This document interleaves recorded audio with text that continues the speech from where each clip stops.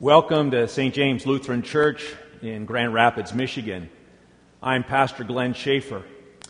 It is a wonderful time for us to be able to be together. A few of us here in the sanctuary, you at home worshiping the Lord with us.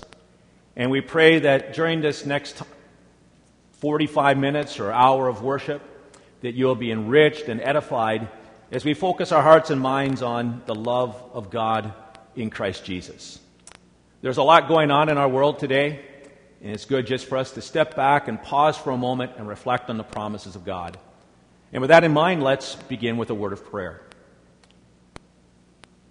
O Lord God, our Heavenly Father, there is indeed many things going on in this world.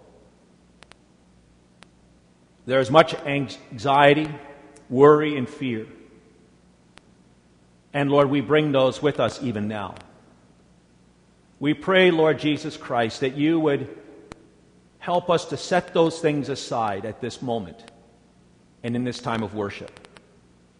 That our hearts and minds would be stilled and that we'd focus on your word as we sing it, as we hear it read, and as it is proclaimed.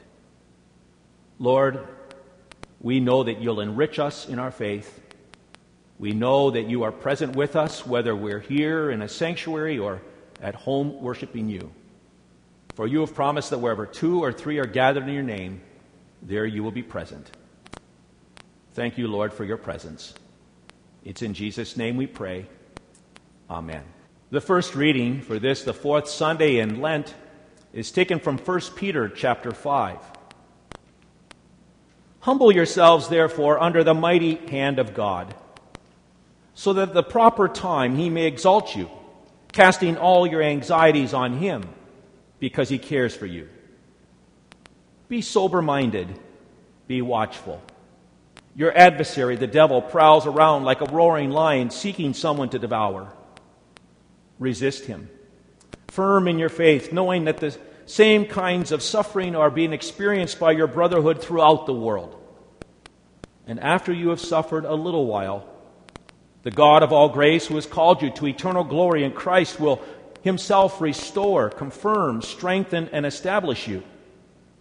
To him be the dominion forever and ever. Amen. This is the word of the Lord. Thanks be to God. Our second reading is from the book of Ephesians, the 5th chapter, beginning at verse 8. For at one time you were darkness, but now you are the light of the Lord.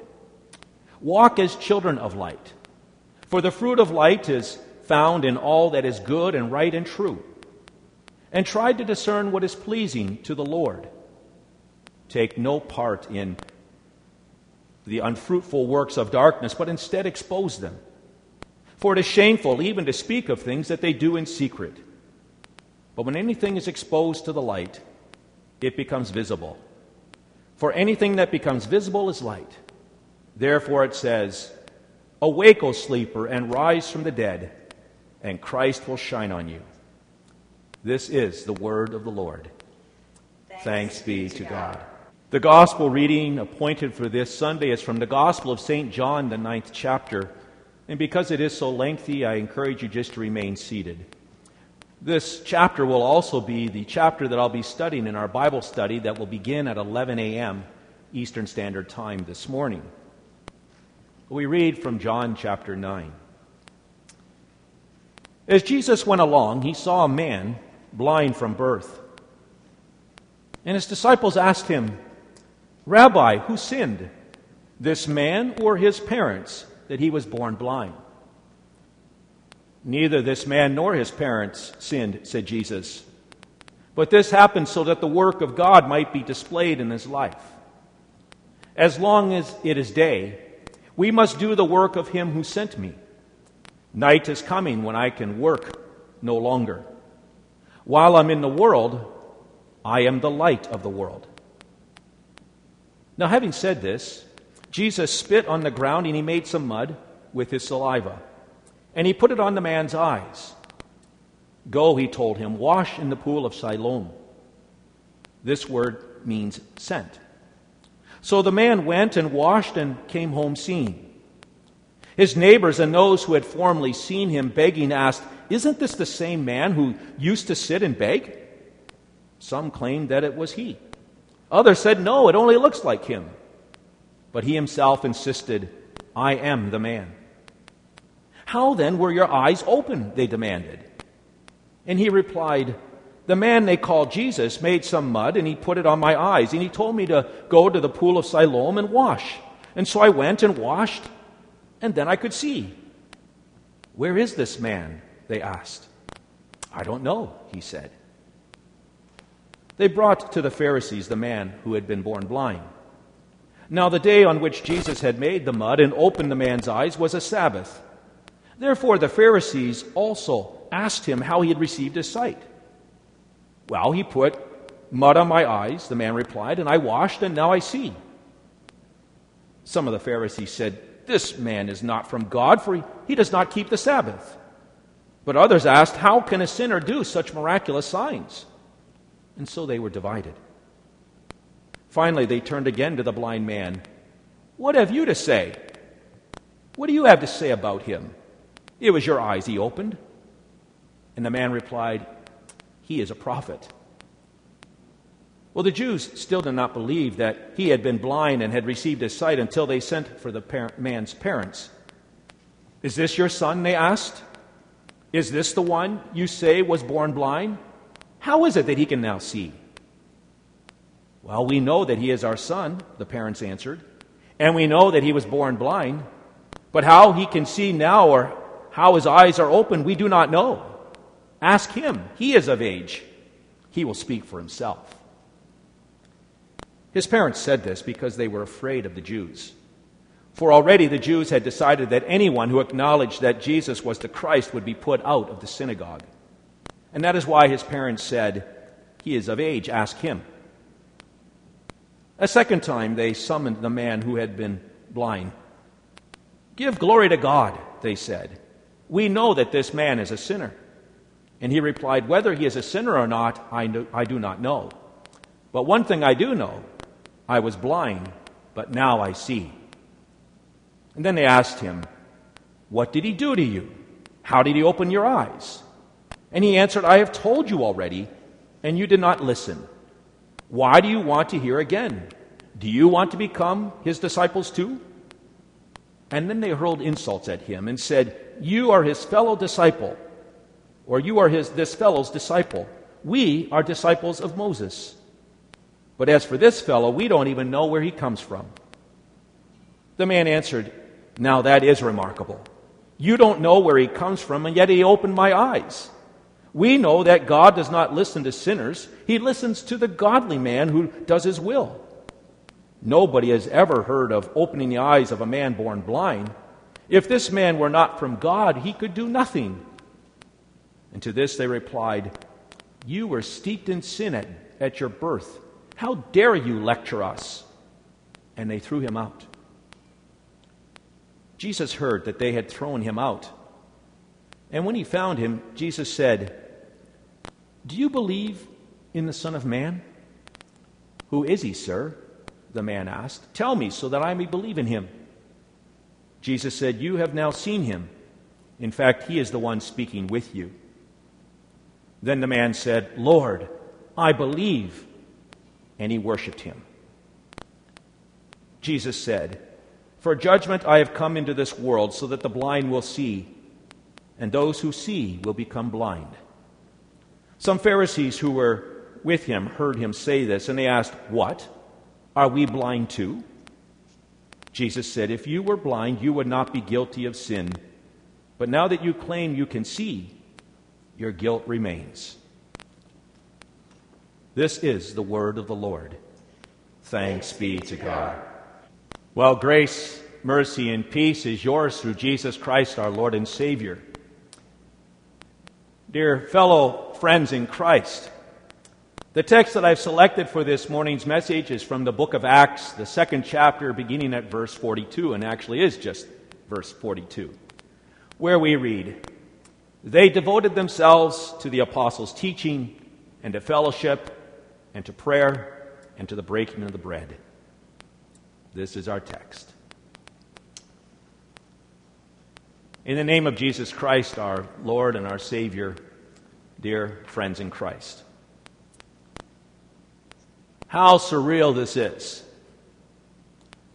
I'm in the sanctuary with Beth and John, talking into a camera, and you're sitting at home, maybe in your kitchen or your living room, gathered around a computer screen or maybe a smartphone, and you're listening to us, you're participating with us, and we're worshiping the Lord together.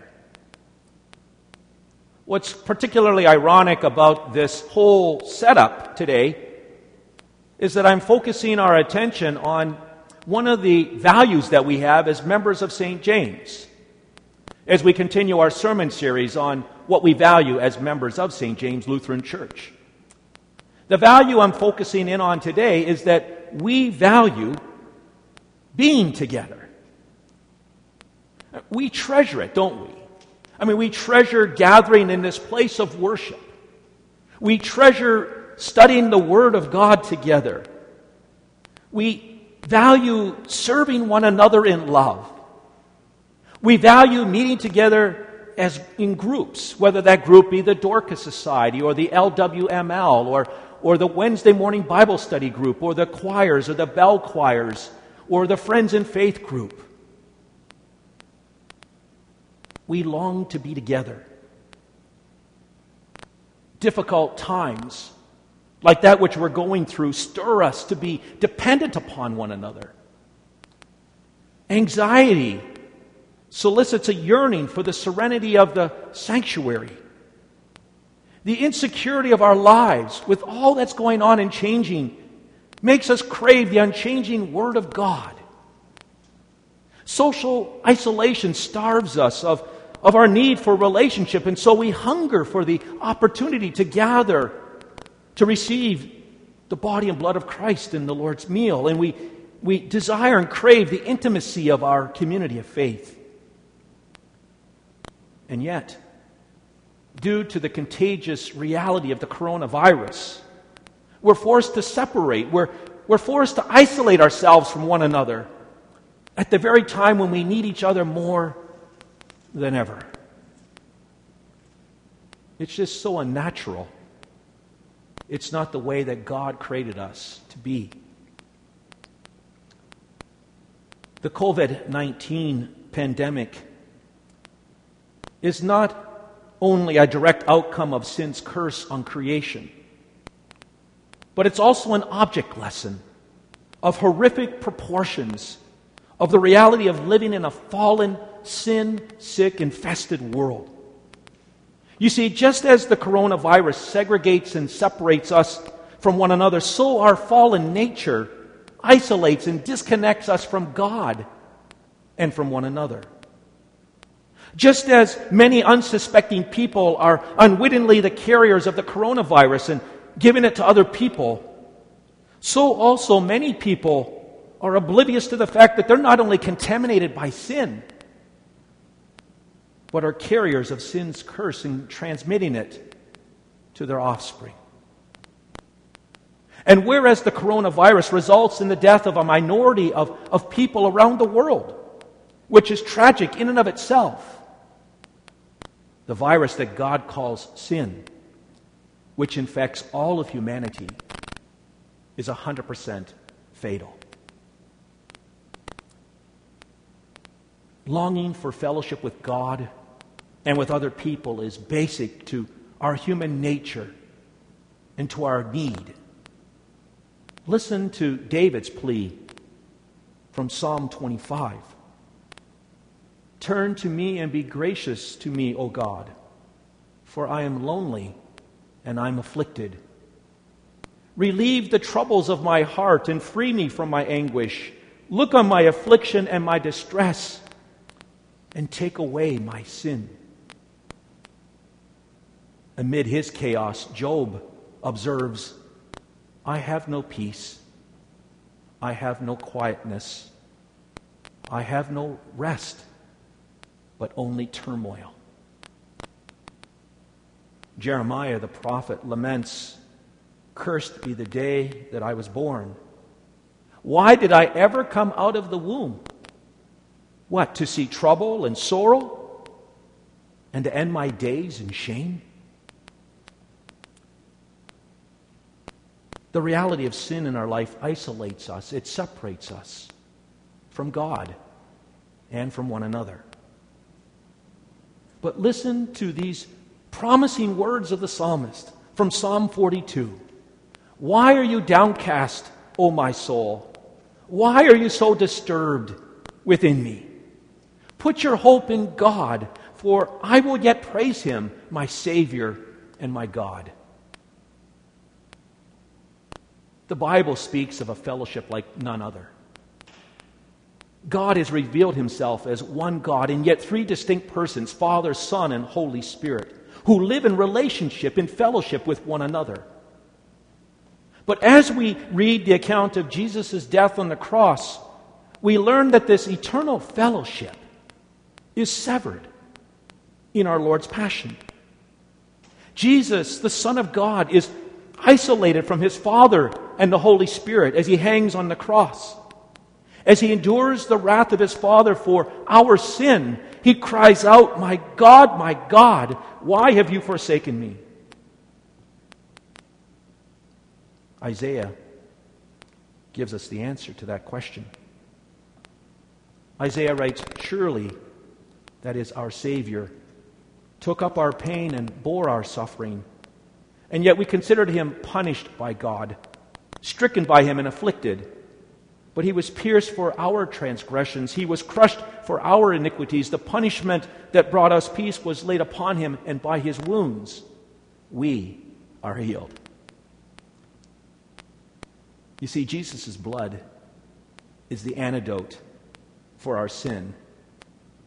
His blood is the cure for the curse of death. God promises, for the wages of sin is death, but the free gift of God is eternal life in Christ Jesus our Lord. Jesus' isolation, his rejection, and death on the cross for our sin is God's remedy.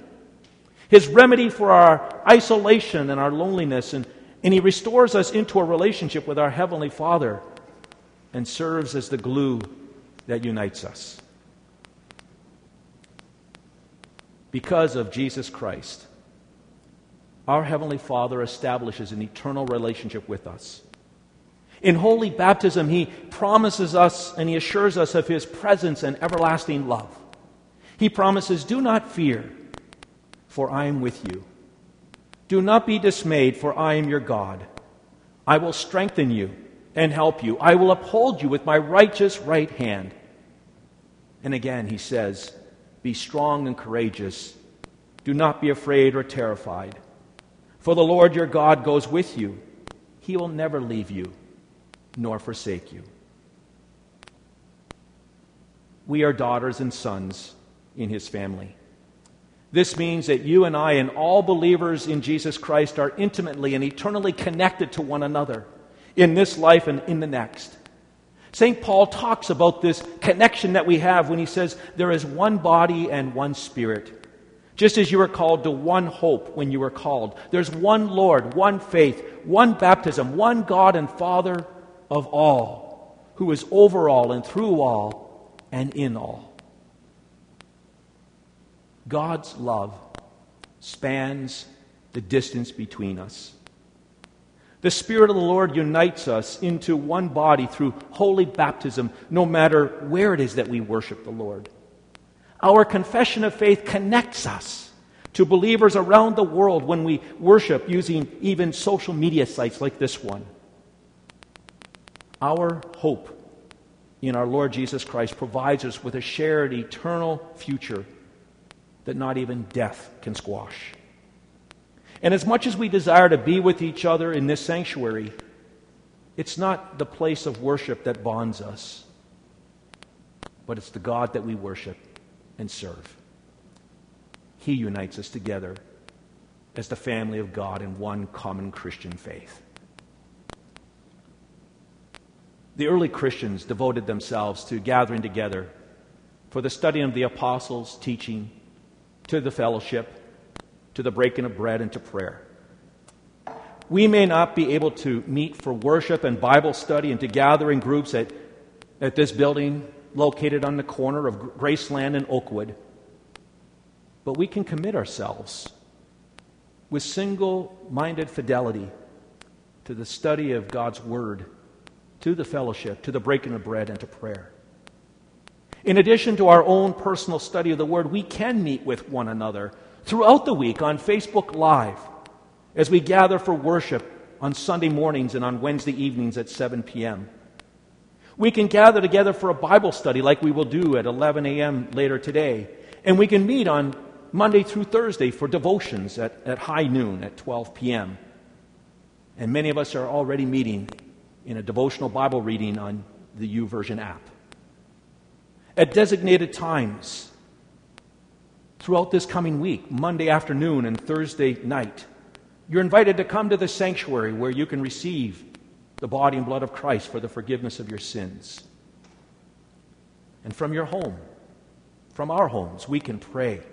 We can pray for one another. We can pray with one another. We can pray for our brothers and sisters in Christ. We can pray for our nation. And yes, we can pray for the COVID-19 virus to be eradicated.